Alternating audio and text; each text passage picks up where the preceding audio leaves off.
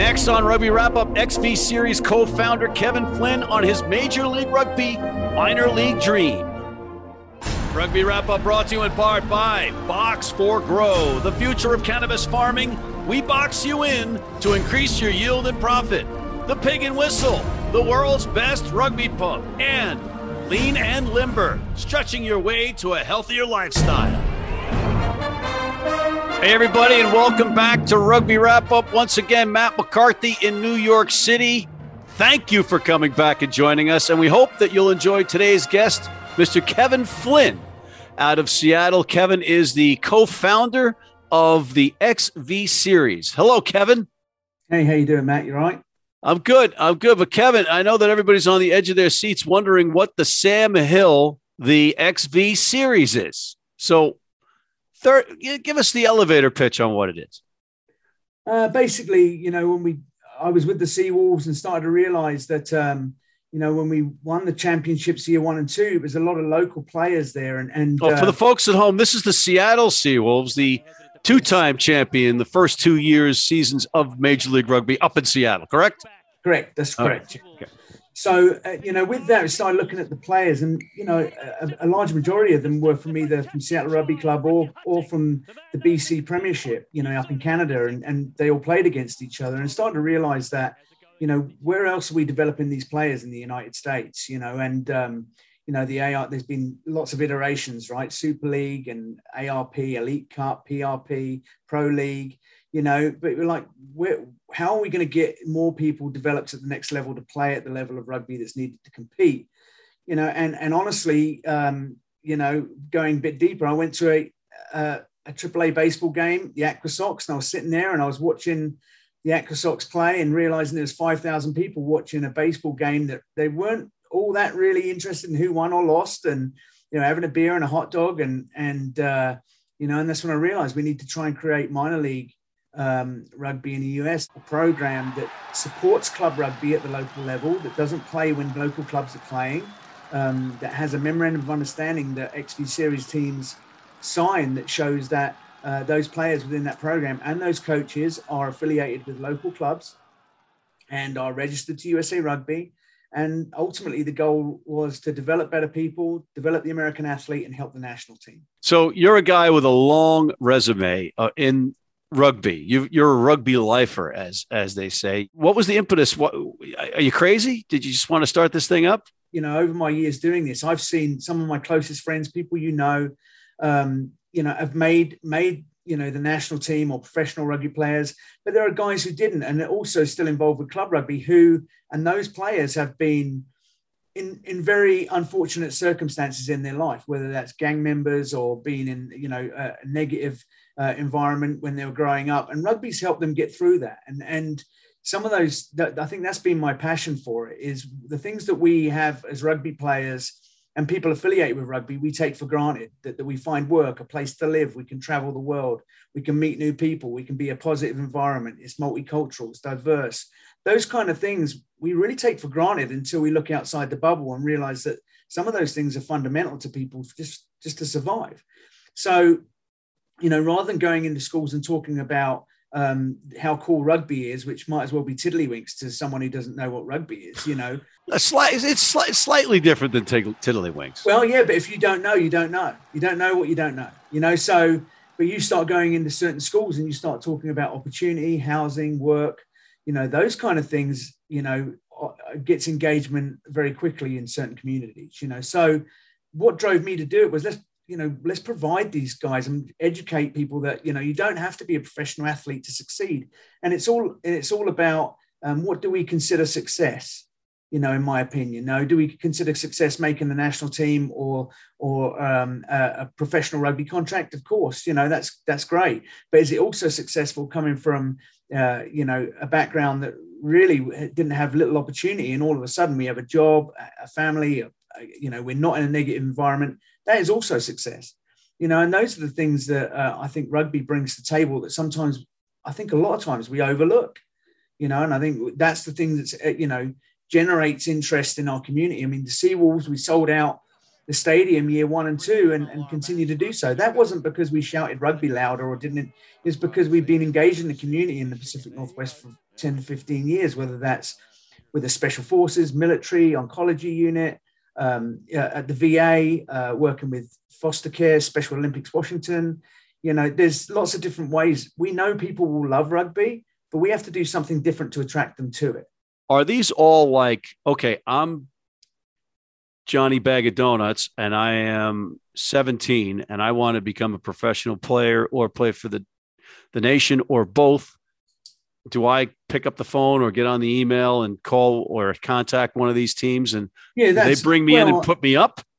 No, that's, so what's happening? I mean, these are basically, obviously they're all very different, and there's a lot of teams lining up that we're talking to in different regions. So we're trying to make, this isn't really the first time we did something like this. We did this a long time ago called the ITTs, right? And I played in the Loggers and the Grizzlies and got my chance to represent, but that was still really based on USA Rugby supporting that program, and we all know that USA Rugby is minimal with its resources. So we can't wait around to develop our players, our coaches, our referees, but rather than work against them, let's just try and create something that's going to actually develop them for them, and make sure we're all aligned. Now, a young player, as you said, will call us, and it's happening in Seattle, it's happening across the board, so if someone called up Utah Club Rugby and said, I want to play in the national team, are you the person to play for? They're going to say yes, but you should also be, what club are you affiliated with? So then they're feeding these guys into club rugby, not just to play for the Oregon Elks, or because a lot of these programs, Oregon and Seattle alike, why did all these other programs disappear like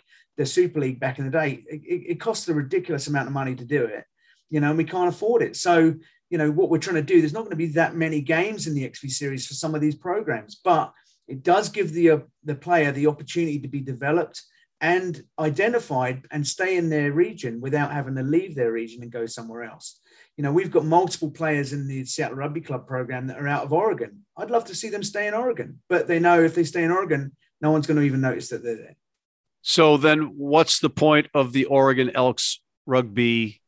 So when the Oregon Elks play, when they're going to play against Northern California Grizzlies or against the Raptors or against Seattle Rugby Club, USA Rugby and MLR teams ultimately will know that that's the best players out of Oregon, right? They don't have to go, everyone's putting on combines to try and identify players around the country.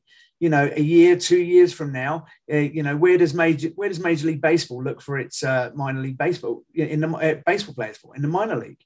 Right. So, that's what we're trying to create here, is a place that people can be identified easily rather than throwing darts at where we're going to go next to find the next rugby player that's going to play in the national team, but also make sure that there's an environment for these players that they're going to be developed culturally as well, not just as an athlete, not just as a rugby player on the field, but as a rugby player mentally as well. And what we consider, we know the best programs in the world, and a lot of that is about culture, family, positive environment, those kind of things. Who are the USA Rugby High Performance or the USA Pathway Academy? Those, this is the first time they've come into it this year. And basically they've gone around the country, and we held a camp here for them as well with the Seattle Rugby Club.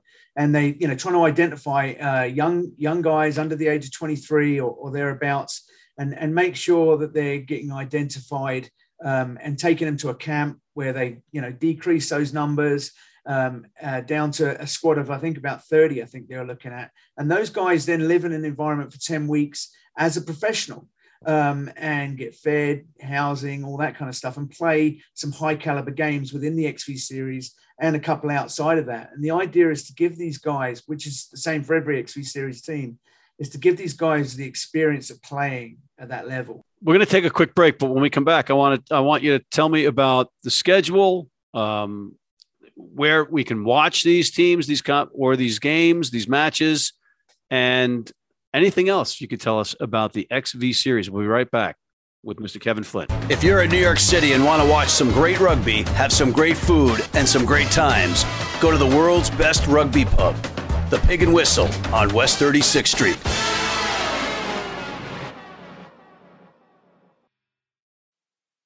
I've been blind since I was 4, and I've never seen a beer commercial or a beer label. None of that stuff influences me. I drink beer because of the taste. And my beer's Pabst Blue Ribbon. It has the taste and the flavor. What do you think's on the label? I think there's a naked woman riding on a unicorn, jumping over fire.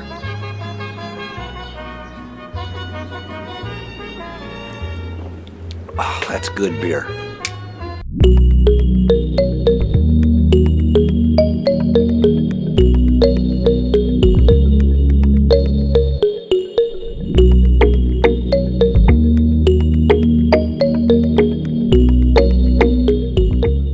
And we are back with Mr. Kevin Flynn. Kevin, where can I watch these matches?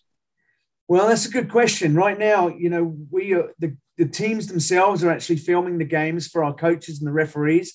The XV series is really based on developing managers, coaches, and refs and medical staff, everyone. You know, we tend to dial in so much on the players, but who's going to ref these guys, you know, and who's going to coach these players, you know? So a lot of it is that. But with that, you know, when we film these games, you know, we're sitting around talking right now. It's a learning process between all of the XV Series programs. If we just put them straight up and we stream them out to everybody, who do you think is going to just look at those players or, you know, and handpick those players from those programs without putting anything back into the program? You know, when I've seen this firsthand, you know, with the British Columbia Rugby Union, you know, they put the games on YouTube.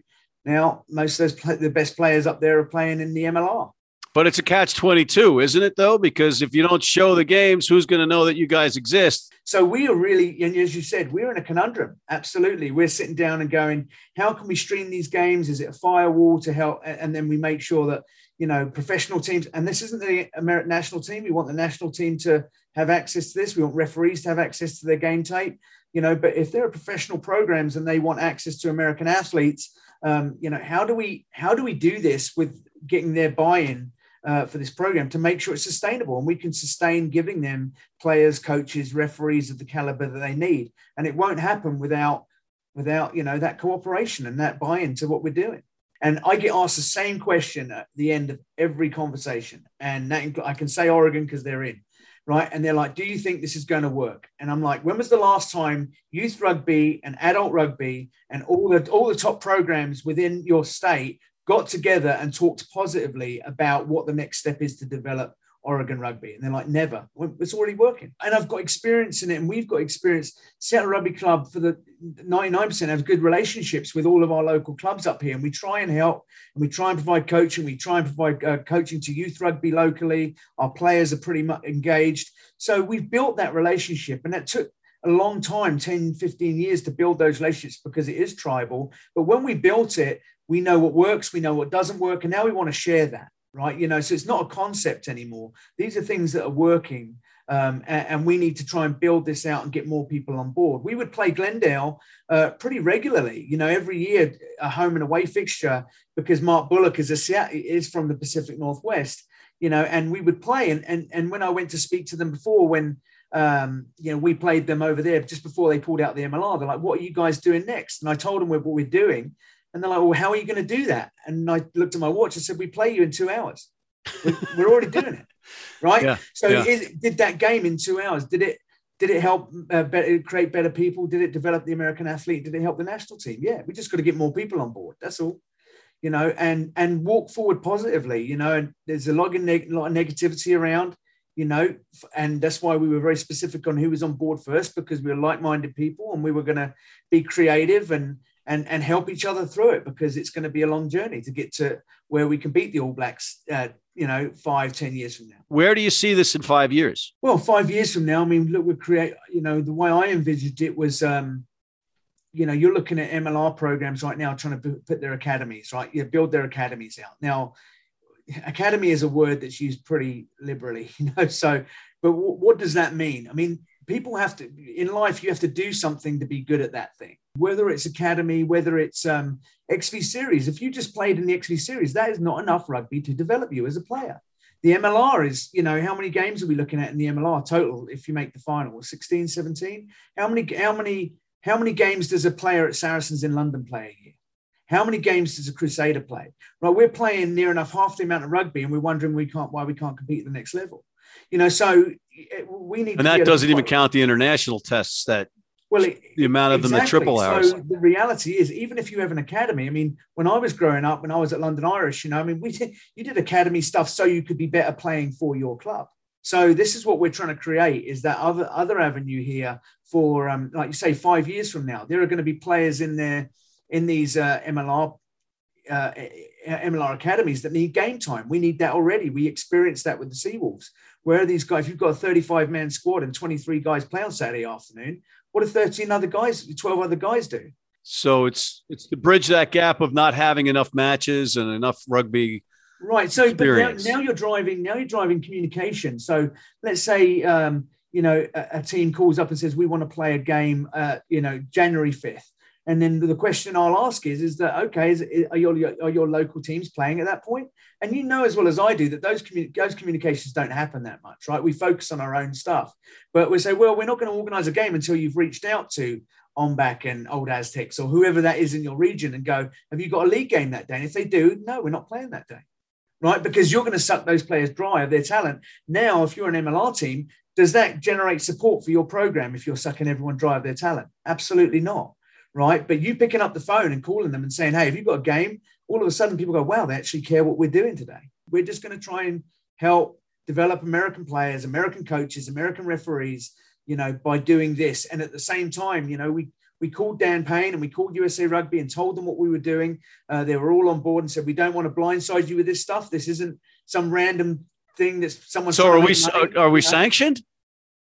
That we're working towards that right now. Yeah, but all the games are sanctioned. Remember, they're friendly games, right? So, and you talked about the development of referees. Are you not using USA Rugby referees? No. We are using USA Rugby referees, but right now, because I'll tear you down brick by brick right now, Flynn.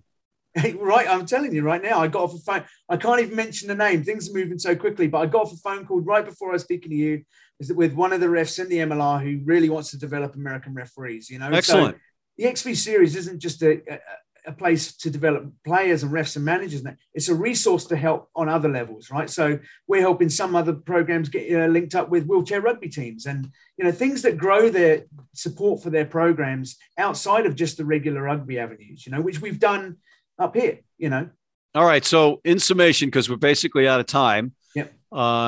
You're not some other code of rugby. You have a cat in your house. We have a cat and a dog laying here. Yeah. All right, just making sure that you knew you had a cat in your house. Yeah, and it's not a random one. So it's not a new iteration of rugby. It's rugby 15s. It's men's and women's. You're not looking to compete, but you're looking to complement or work in cahoots Absolutely. with or in step with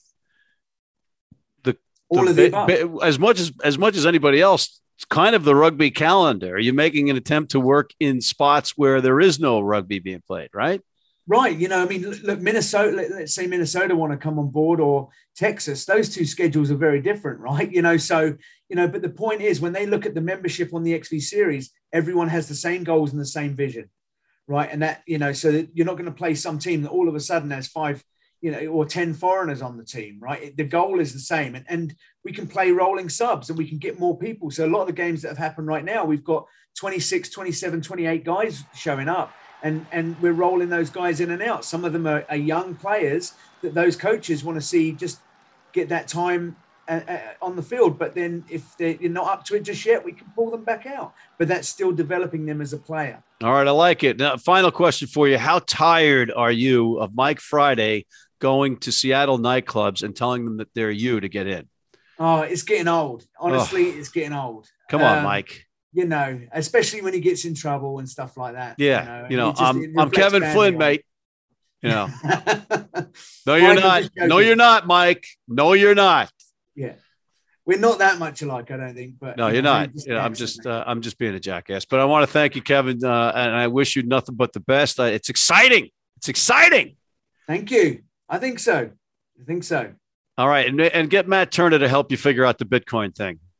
I will. I'll have a chat with him, see if he can make us rich and figure it out for him. All right. On that note, Mr. Kevin Flynn of the XV Series out of Seattle. And I'm Matt McCarthy for Mr. Flynn for Rugby Wrap-Up. Thank you, ladies and gentlemen, for joining us once again. And please make sure to check out our other segments, including our spirited segment with Eagle number 168, Tony Ridnell, and Rugby United New York executive Rick Solizzo, re the All Blacks dismantling of Team USA, and our college rugby and United Rugby Championship shows.